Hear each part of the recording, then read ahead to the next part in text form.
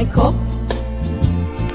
Ik via dekkelbosse zie kleine paarden top. Geef mir geen zacht lid, die droppens van regen. Welcome to Kill Me Now with Judy Gold. I'm Judy Gold, which is why I'm speaking right now, because it's my podcast. And I'm so excited for part 2 of my interview with Jackie Kashian. She is hilarious. This is our last broadcast for this year of 2021. So I hope you enjoy. And I'll say this at the end, but I want to make sure I get it in the beginning. I will be performing on Christmas Day at Stand Up New York in New York City. So sit back, relax, and here we go.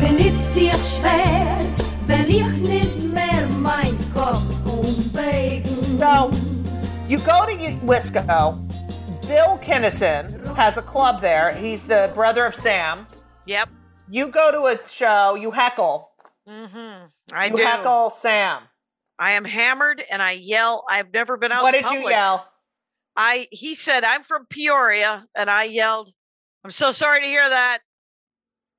And that's how it starts. And then I won't shut up, Judy Gold. So you're there's one nothing of worse. Right. So you're one of the things in the audience that we hate. It is an indictment against whenever I am heckled, I'm just like, look who's doing time for the crime here. Right. And because eventually the manager comes over and he's like, you have got to shut up. The open mic is on Sundays. And I was like, okay. What was Sam doing at this point when you're... He was eating it. He was not doing well. Okay. He was actually having a bad set because I think he was coked up and not. It was right before he did Letterman, and he was doing Bill a favor, and so he brought himself, Freddie Asparagus, Carl LeBove, and I think it was the three of them, right? And they were hanging out, and then he got Bill, all of the guys who were like 30, they had like 30 minutes from the Comedy Store or New York that were willing to travel to Madison, Wisconsin for like a nickel. Supposedly this is the boom, right? But Bill is lowballing everybody. He's keeping them in a rat trap apartment on State Street. And he's got them there for 7 shows. So by the 3rd week that this club of me doing open mics, they're like, we need more comics. And I was, of course, the only woman. And like what you were saying in the introduction, and in retrospect, they were purposefully keeping us separated, right? So that they could go, oh, you don't think this is funny? I guess you don't know what funny is, right? And I'm going to make this fisting joke, and you're not going to laugh, right? Why are you such girls?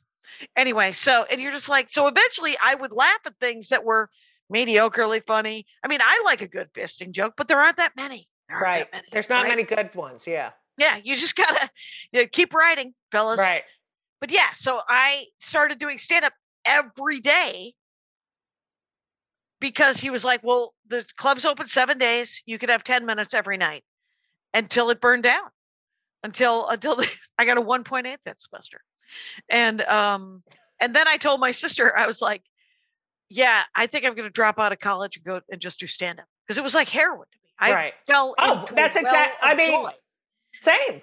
Yeah, I couldn't believe it. I had self-esteem. You had control. All of it. Yes. Oh my God. And it was like an epiphany. The first time I got on stage, it was like I had an out-of-body experience. Like, what is this? How do I do this your again? First laugh, you're like, oh my God, it's the most incredible thing. But the fact that you're getting on stage people don't understand. The only way to be a great comic is stage time. That's it. You could sit at your computer and write jokes all day long. You can make stupid TikTok videos all day.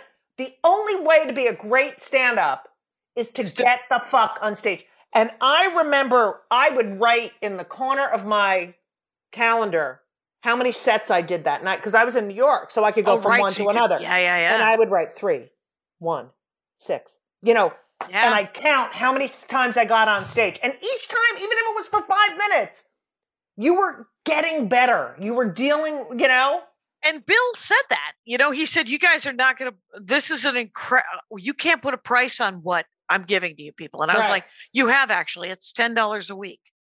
And I got 5. We got 5 at Comedy U Grand. This is how I met the women comics. See, because you're in the Midwest. Right. Yeah. So you're in the Midwest. And Comedy U Grand, which was this great place in Soho. I mean, that's where I met everyone. I mean, I remember Ray Romano and Jon Stewart. I mean, like everyone from my little group. But on Thursday night, they did, and I did some, when I was writing my book, I was researching this Thursday night show. And the way they advertised it in the papers was Thursday nights, all female comedians. It's like doubling down. Like they couldn't say, yeah. I just feel dirty. I know. But it was the one night everyone would go hang out. And we got I never forget when I got my $5. That's where I met Henriette. That's Henriette Mantel. I mean. Henriette Mantel. Yes. It's so great. Yes. I think I met Lori there. Lori Kilmore. I mean. Did you ever Susie know Vanda Michaels? Yes! Vanda Michaels was the first woman comic I met. She came to Madison. Yes. She wrote me advice. She had to be like 24 years old. And she was a New York comic, and she wrote me the greatest advice. It's framed in my house. What does it say? Essentially it's to have fun, be original, don't be a hack. And the thing is I ran into her probably 10 years ago here. And because she found me on the internet, she was like, it's on my website, advice I got as a young comic for people. If they just want to click on that link, it's on the front page. It's under my new album, you guys. It's under that image. Anyway. But the thing is I ran into her again, and she stopped doing stand-up for a couple of years to teach the Dixie Chicks how to do yoga. Oh my God. It's a long story, but whatever it was, I brought the frame thing to her because she didn't remember writing it. I brought it to a gig that we did together just to showcase the thing. And she looks at it and she goes, that is my handwriting.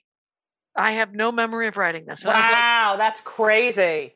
Yeah. It's so interesting because as I tell people who were fucking assholes, as or are fucking assholes to young comedians, whatever you say to these young comedians stays with them forever. Forever. Whatever. And because no matter, even if you're a shitty hack, if you are a working comic, that comic is going to listen to what you have to say because their goal is to be a fucking working comic.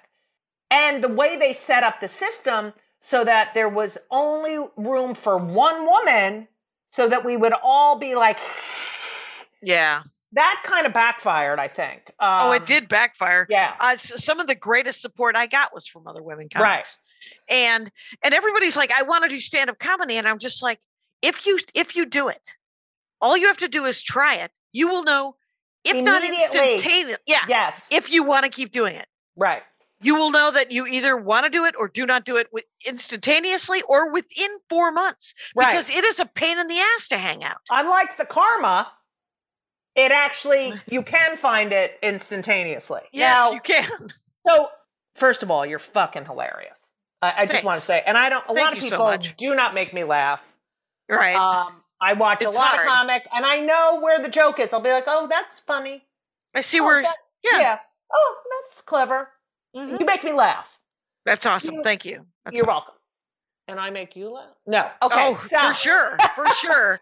No, it's fine. A little reciprocity. Fuck. Yeah, no. But here's the thing. You call Milwaukee the New York of the Midwest. And you call Minnesota the LA of the Midwest. I think I say Wisconsin is more like New York and Minnesota is more like LA. Yeah. Yes. Wisconsin is more like New York and yeah, sorry. In the way that if someone is nice to you, you're nice back. If someone is mean to you, you're mean back. Right. In Wisconsin. In Minnesota, if someone is nice to you, they're nice back. If someone is mean to you, you're nice back, but then you hate them. Right. And it's like, that's all. Because I love New York. I think I actually love LA too, but whatever. Yeah, I love both too, but I love New York. Okay. So you start do you graduate? Oh, I graduate Yes, because I wanted to quit. And right. Darla is the boss Like, of me. no She's fucking way. No, it took a village to fucking get you here. Right. And you're doing it. And you're not fucking. So you graduate and you really are one of the people who I mean, I didn't like, people are like, oh, what'd you do? I was comic, like, this is my job skill. But I had a day job until 2003. Right. I had a day job until 80, 90, maybe. I don't know. But yes, we had to work in order to, and there were a lot of comics who were purposely, like, not working and just complaining. And I was like, that's your own fucking shit. If you're not going to take care of your life shit. Yeah. So that you can do stand-up until you make enough money to do stand-up, then that's your fucking own shit. Okay. Right. So there's two things I want to talk about. I want to talk about, I mean, this is an intense conversation. I mean, first of all, you got sober after your second DUI, right? Yes. That would be 98. So you're drinking, right. And so here you are, you're doing stand-up, you're drinking, because the culture, you're like, people don't understand this. It's free. It's free. It's boring. And there are after the shows. I mean, I remember when I was, you're so fucking lonely. Yeah. And as a woman comic, people don't realize some guy, with hair coming out of the ears, the nose, the mouth, and, wearing sweatpants and a fucking soup-stained t-shirt, after they got off stage, they're the hottest fucking thing in the entire world because they're funny. But a woman who's funny, I mean, I can't tell you how many nights, even when I was headlining, which is the worst, the guys in front of you want to fucking shoot you. Destroy you. Anything to fuck up your set. And after that show, I'm sitting at the bar like, can I get a ride home? And meanwhile, hairy sweatpants, it has like 20 girls all over them. And then we have to go share a fucking condo. Are you writing stuff down because you hate me? No. I've because I was thinking that I would write down a story tangential. Okay, to what you okay, just good. said. I love that. Oh my God, we're so in sync because I do the same thing. So you realize after you stop drinking, your stand-up experience changed. You became a better comic and a more but it was but it was my greatest fear, right? My greatest fear was that I wouldn't be funny anymore, and that I wouldn't get any work because I wasn't partying with these people. Right. And all of those are the basic fears, right? That you have whenever you stop doing something self-destructive. And you're like, but that's what makes me Hemingway. And you're like, right. That's like when I went on antidepressants, I was like, oh my God, I'm not going to be funny. And it was like, no, I'm still funny, but I don't want to kill myself after the show. You know what I mean? Right. Right. And I'm not like walking around with a pit in my stomach all day. And I think you're one of the only people I can really talk to about this. Well, because I think you were grinding it out the same time I was, right? Right. Yeah. Right. And on the road and fucking dealing with this, the misogyny, and as you describe it, it was such a part of the culture. It was so dumb. And we were all like, okay, and you're just like me, like, okay, great. That's really fucking funny. You want to fuck this, and I'm a fucking dyke and blah, blah, blah. And you're like, and you just want to get on stage. And your idea in your special, which is fucking great, get this fucking staycation. In the special, you talk about something that's so hot button, and I just love that you address this, that you're like, well, he's a nice enough guy. And that is exactly how it was. It was like, okay, you're going to behave like a fucking asshole woman hater. I'm going to find and like Elliot, I'm going to find the one good thing about you, because I have to deal with you. Right. Right. And I'm going to move on with my life. And, these people who are Me Tooing now, God bless them, because you don't, Stand up. Please do. Stand up. Please do. Because I didn't. I just was like, go fuck it. I gave it right back to them. You gave it right back at them.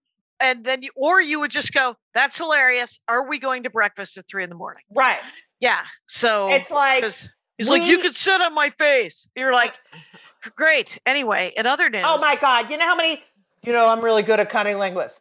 That's great. I'm a lesbian. I don't want your tongue near my twat. You put them right back in their place, Yeah. You have to do it. And then when it was they over.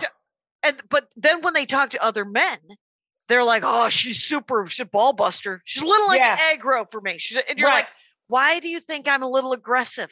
Because you're such a hunk of junk to hang around with. Right. How am I supposed to? And I got no one else to hang around with. Like, I don't even have anyone to make eye contact with. Right. Like I did some sort of interstitially thing.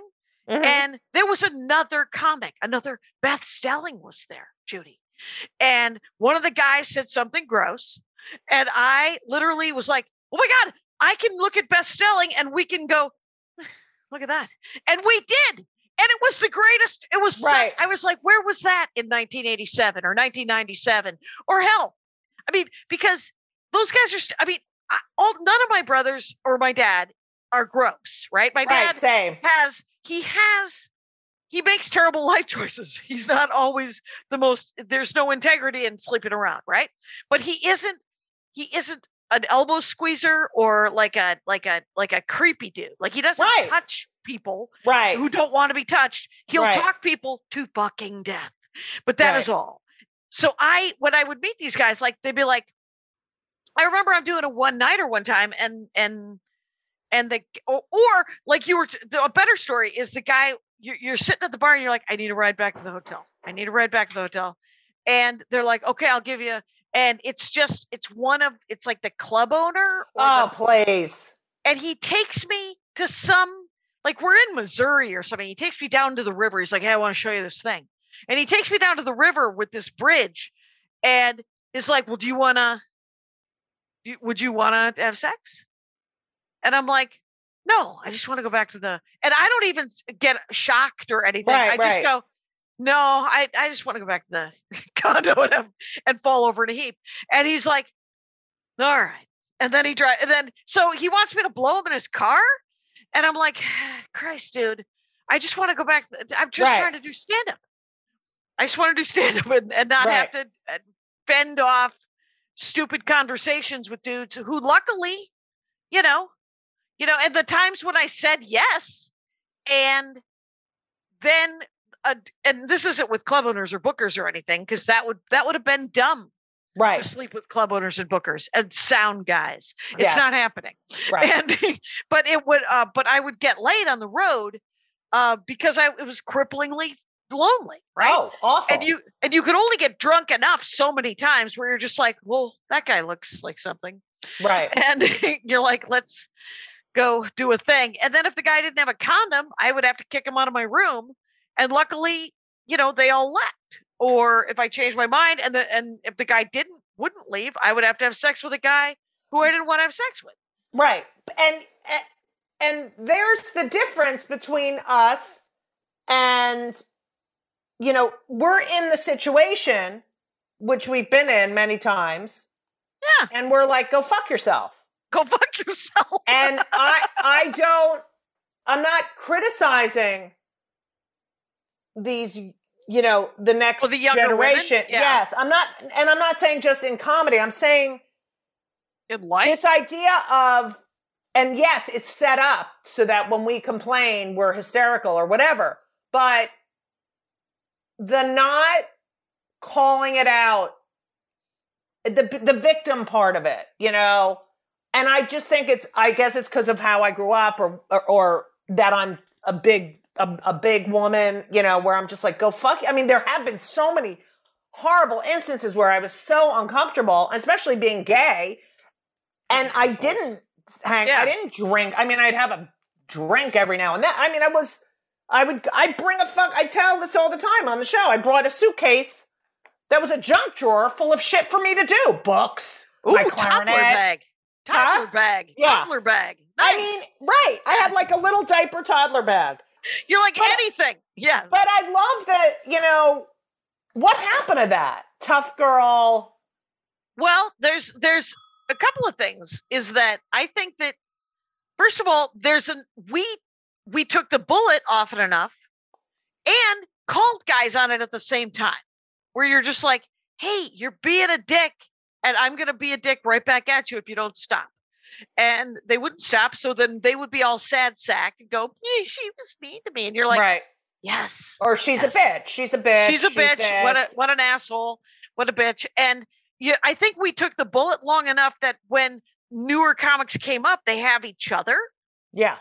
And there were always decent men too. There were always good dudes who I would sometimes make eye contact, who would be like, can I sit next to you? Because I don't want to be by that guy because that guy's gross. And I'm like, please sit next to me. And, there's hundreds of guys that I've come up with that are good dudes. Right. Yeah. Yeah. And there was a guy that I did a one-nighter outside of Minneapolis, and it was an hour and a half away. And the guy said, hey, I said, do you want me to drive? Because I was featuring. And he goes, no, but my car is probably better than your car. He showed up. He's like, but I want you to drive. And I was like, what? So I get in the car. His car's worse than mine. It doesn't have any insurance. We're driving. He gets handsy while we're driving. He's drunk on the way there. And so we get there, and I keep having to knock his fucking hand off my leg. We get to the bar, and before the show begins, I call my buddy Larry, Big Tall Larry, we used to call him, another comic. And I was like, hey, Larry, I'm so sorry to ask you this, but I'm trapped here with this guy in his car. Can you come and pick me up? And this guy, I mean, that's predator shit. Like, he planned right. so that my hands were 10 and 2 so he could do whatever the fuck he wanted. And so, but Larry drives an hour and a half to pick me up, drives me home. So there's more of that guy than there is of the bad guy. And the fact that we're calling out the bad guys, I don't have a problem with that. I'm not as good at it as the younger comics. I'm the same. Yes, I'm the same. But I'm psyched that they're doing it because I am too. I don't want them to be victimy about it. I want them to be... And I don't want them to be mad at me that I didn't do enough. Right. It was a different period of time.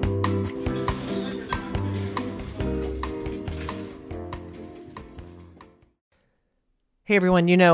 One of my favorite things in life, if not my most favorite thing in life, which, it's arguably my most favorite thing in life besides my kids, and is food and eating. Eating is my favorite activity. And eating is better and easier with Factor. Factor, I'm telling you, I tried their stuff. It is delicious. It is great. It is high quality. And they are, when I say ready to eat meals, they're ready to eat in 2 minutes. They're not frozen. They're never frozen. They're chef crafted, dietitian approved, and literally you heat them for 2 minutes.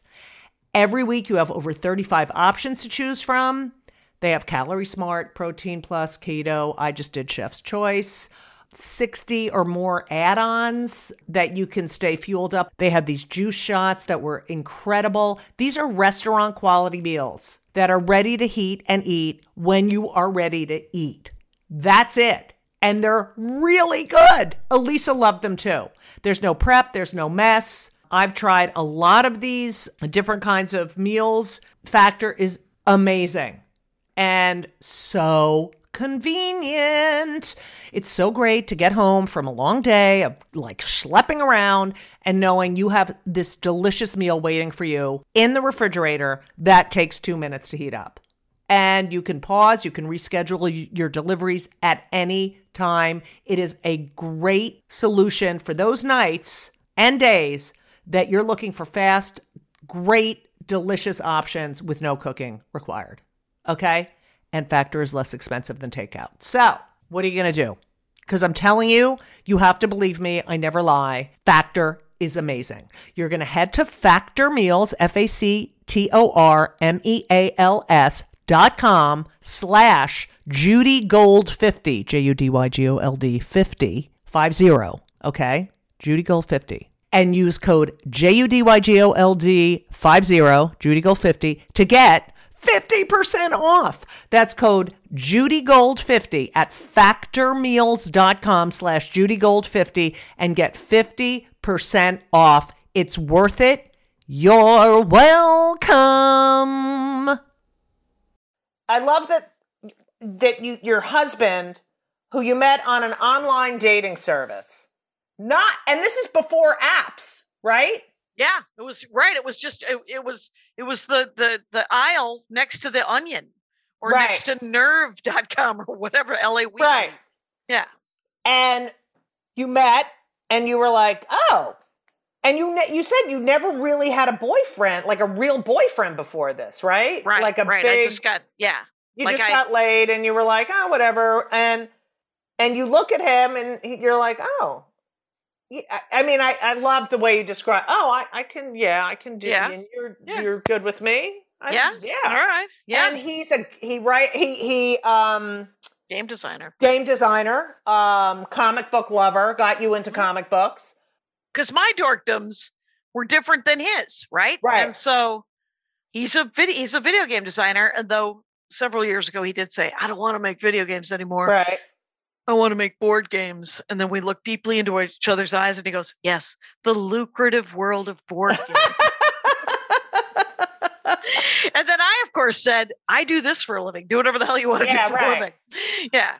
So you met your soulmate. You got married in your late 30s. 39. And you were 2006, right? Or yep, 2000. Yep. And that is also, speaking of way ahead of your time, when you started a podcast. Now, this is like the third podcast ever of a comic. Right. Early ties, yeah. And it was like what was it? Like a blog space or something? It was on Blogspot, blog something. And the first 200 episodes are on this thing where it's just sort of a conference call that they're recording. Right. And then I went to pre-recorded. And so, but it's literally, and those first 3 years, it was me and Joe Wilson. And then Joe realized he was doing most of the work, but I was getting all the credit. Right. And he was like, "I'm going to go do my own thing." And I was like, good. I am so sorry. I'm so sorry that. And then I realized once he was gone, how much work. This is a classic Jackie Kashian, by the way. I'm like, I do a lot of work. And then the person goes away and you're like, oh, interesting. You were doing a great deal of work. Okay. And the same thing with my manager. Like, I was like, you're not doing, maybe you're not doing enough. And she's like, oh, well, then maybe we should part ways. So then we part ways. And I'm like, oh, she was doing as much as she was. Fair enough. She's great. You're really close with Maria Bamford. Yeah, Bamford and I met in 92 when she started doing stand-up, and she had a violin and she shaved her head, and she was driving a Toyota Camry that she had bumper stickers on the doors and the roof. And but we really became friends kind of in the late 90s here, but we were friendly in LA, right? In Minneapolis in 92.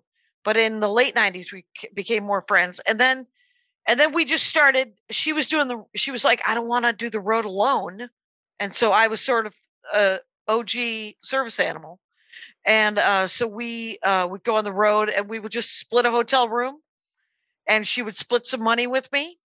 And I would essentially make feature money and plus air and hotel. And now I make headliner money plus air and hotel, except when she has a sitcom and she decides to do some sort of sharing, like some sort of, she overpaid me so bad for 3 years. And I don't love know her. There's no better example. I live in Hanoi, by the way, in 1974. Right. I don't know if you can hear that. And but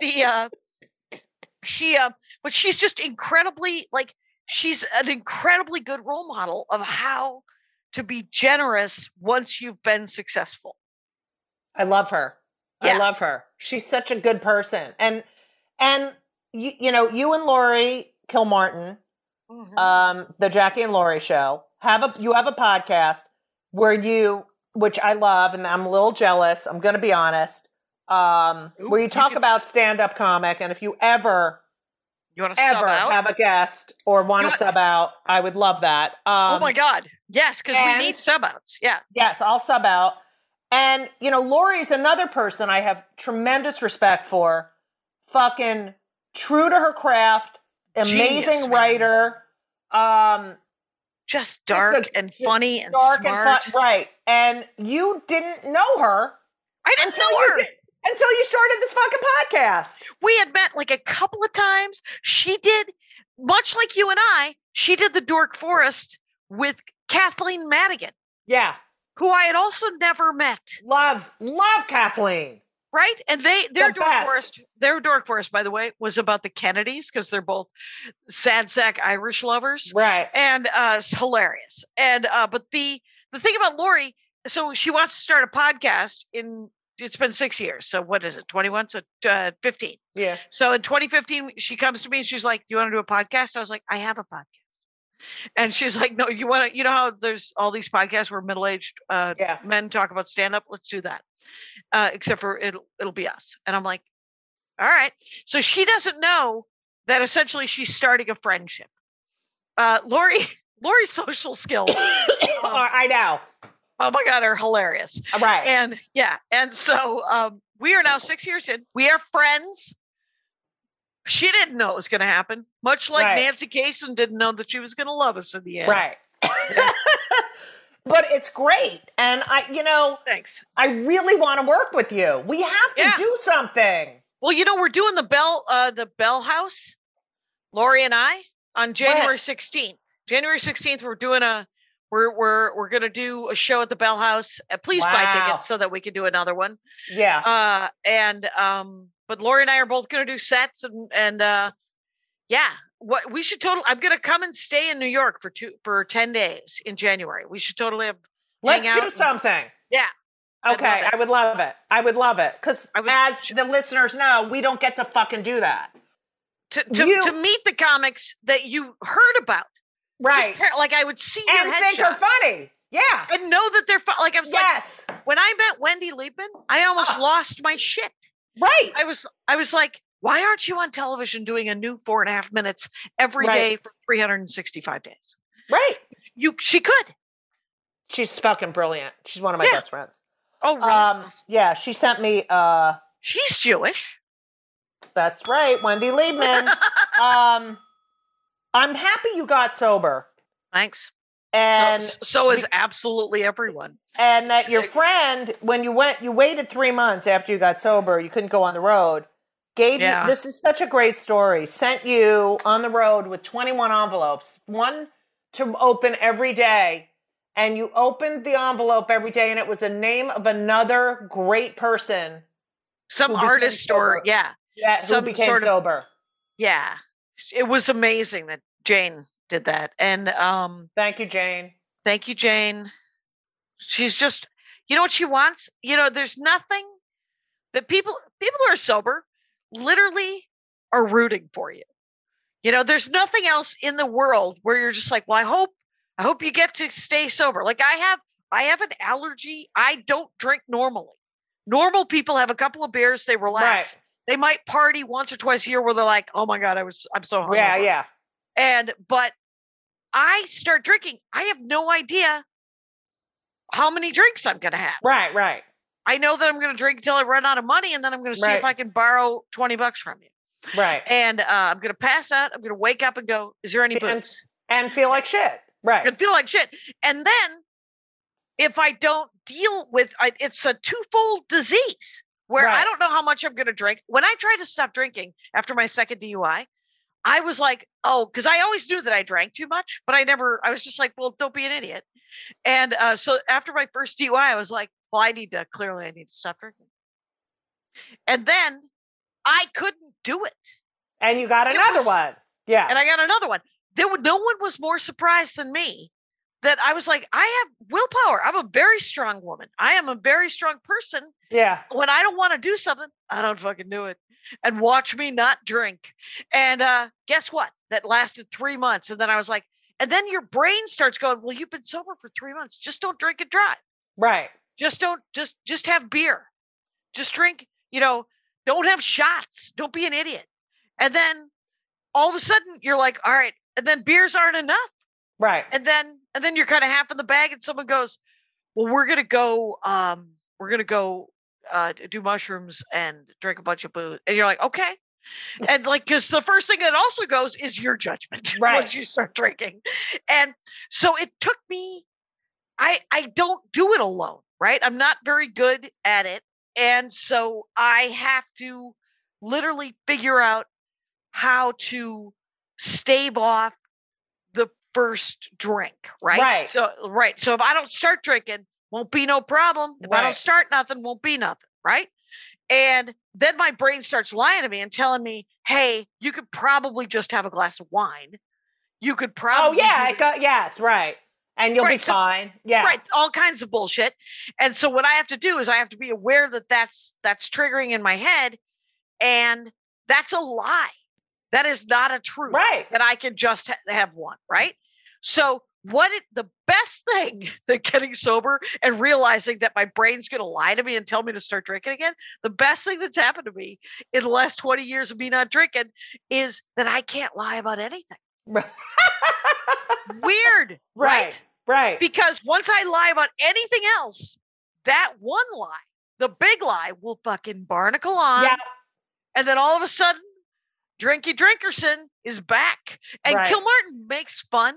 She's like, you mean fun, Jackie? Fun, Jackie would be back. And I was like, you say that because you never saw me drive. And it's funny because you realize now that you were always driving drunk. That you only got caught twice, but you were driving drunk every fucking night. I had to take, when I did the DUI thing, I had to take an alcohol awareness class that the city gives. And one of the questionnaires was, how often did you drive drunk? And so I was like, well, I would do sets 4 or 5 times a week, and I would get drunk every time. So that's 4 or 5 times a week. And then when I wasn't doing sets, I would there's a bar 2 blocks away, but I would drive to it. And so, because I never drank at home alone. Like some drunks drink alone at home, though at the end, I would do a shot before I went out just to take the edge off. Hey, dummy. Anyway, so so I drunk drive all the time. So we all win that I don't drink. Yeah, we all win.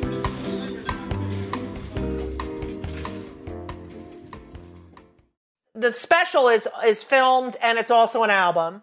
Yep. It's called Staycation, and check out Jackie's other stuff. I mean, you're so fucking funny. Thanks. Check out. They're all free streaming. Yeah. And the Dork Forest and Jackie and Lori, but you can't leave yet because I always ask my podcast guests 2 questions. Okay. Number 1, we're very pro mental health. I have terrible mental health. I mean, they're not terrible. They make me funny, but miserable. So what do you do for your mental health? Do you take meds? Do you meditate? What do you do? Oh. What's your mental health regime? My mental health regime is a regime. Yes. Yeah. I'm an oligarchy. Yeah. And what I do is I do a fair amount of group therapy. I do a fair amount of that. I also, the good things that I do, right, for my mental health are this sort of, I talk to people. I bleed it off, man. I bleed off. Very because important. My brain there's a nonstop fucking committee meeting. So it's so annoying. It really is. Please, we don't need to read the minutes. And so Jesus.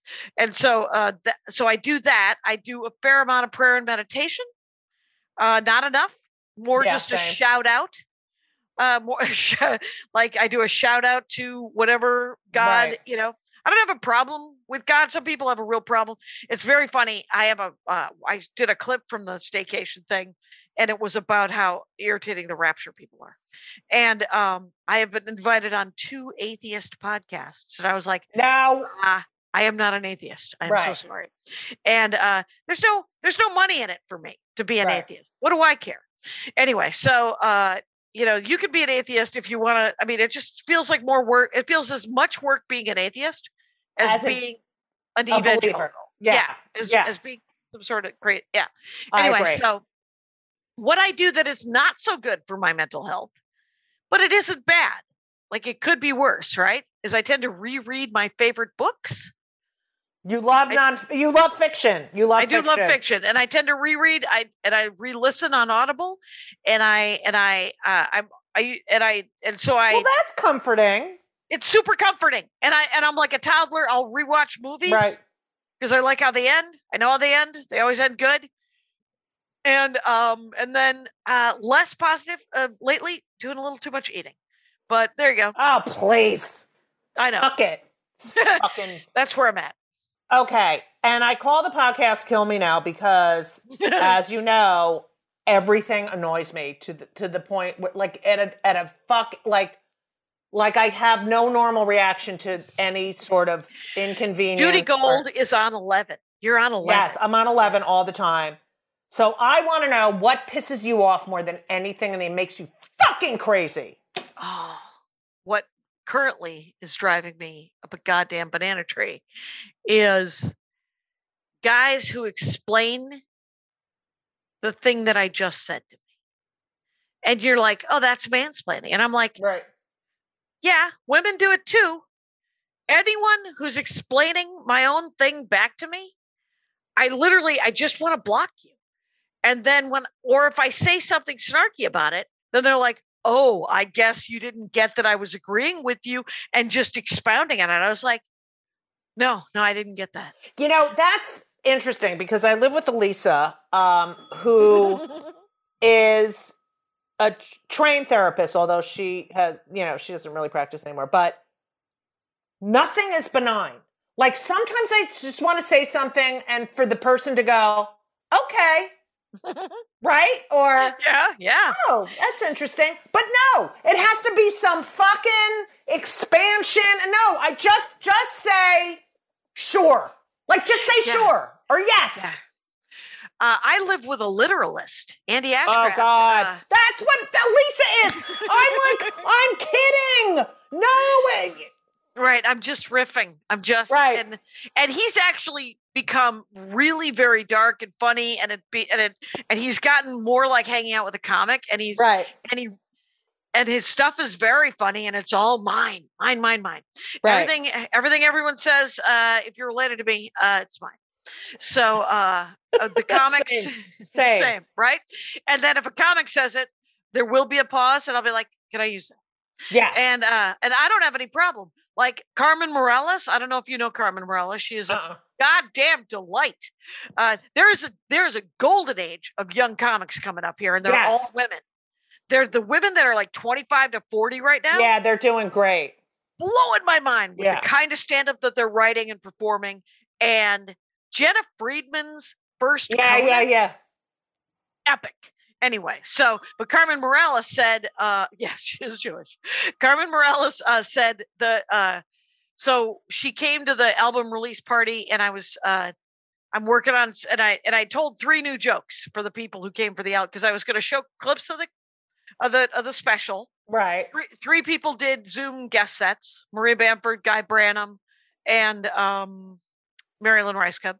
And I love all of them. Yes, all been guests on the show. Go ahead. Oh, good.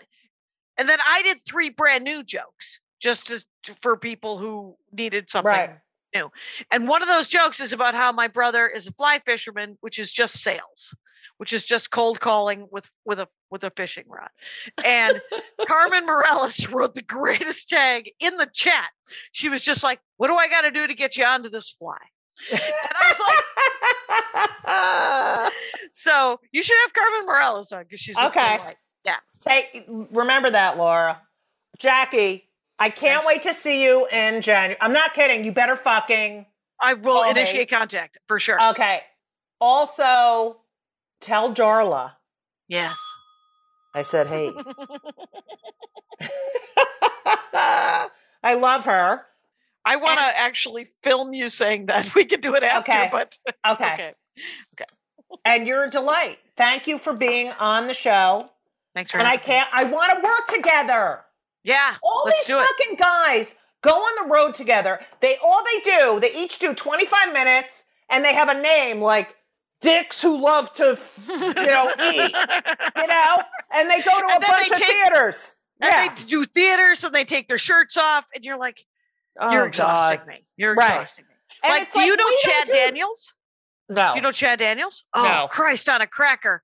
Laura, get her to watch Dad Daniels or 12th Night because he is the greatest. He's one of my favorite comics right now. Let's say it. He's one of my favorite male comics. Is that something? Wow. Yeah, that's good. That's what they say to us. Yeah. Gross. But Chad would never say that. Chad would never say that. He's a Minneapolis guy.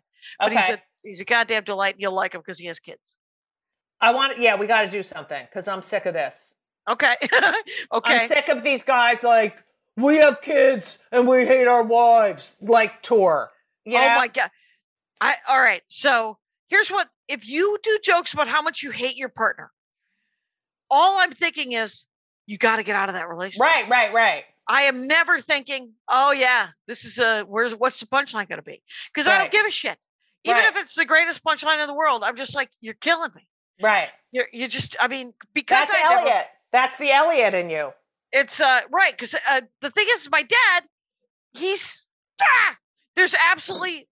I love, ever since I've been in a relationship, I know that I want other people to have this. Right. Right. Yeah. And if they don't have it, I can't imagine living in it. Right. It'd be horrible. Right. So, and that's why most people are fucking miserable. And there's absolutely you will be funnier if you are alone, if you are in a terrible relationship. I promise. Yeah. Well, thank you. You're welcome. Thank you so much for listening to part 2 of Kill Me Now with the one and only Jackie Kashian. Kill Me Now is produced by Laura Vogel. It is edited by Colin Schmaling, and it would not be possible without the help, dedication, and love of Brittany Jo Sowards. Please subscribe to the podcast. Please leave a review. That's only 5 stars. Thank you. This is as I mentioned in the beginning, our last broadcast of the year. Thank you all so much for listening. If you will be in the New York area on Christmas Day, which is not a holiday for me, but it's a holiday for everyone in a way, I will be at Stand Up New York, which is a comedy club on the Upper West Side of Manhattan, on Christmas Day. And I have lots of upcoming dates. So, follow me. Follow me on Twitter at Judy Gold, JEWDYGOLD. On Instagram at Judy Gold, JEWDYGOLD. On TikTok at Judy Gold, JEWDYGOLD. Or go to my website, judygold.com, JUDYGOLD. That's my regular name. And you know what? If you can't figure out a gift for your loved ones for the Christmas holiday, yes, I can say that when they come for the comedians, we're all in trouble, is a great gift. It is a great gift, especially for lovers of comedy. And I wrote it. So that's a great book. It's a gift. It's a book. It's everything. So happy, healthy holidays. Happy New Year. Please stay safe. Please get boosted, vaxxed, get a 10th shot. Do whatever you have to do just so we can get rid of this fucking virus. Let's hope for a good 2022. All right? Thank you. I love you. Thank you for a successful year. Thank you for listening. And as we always say, so long.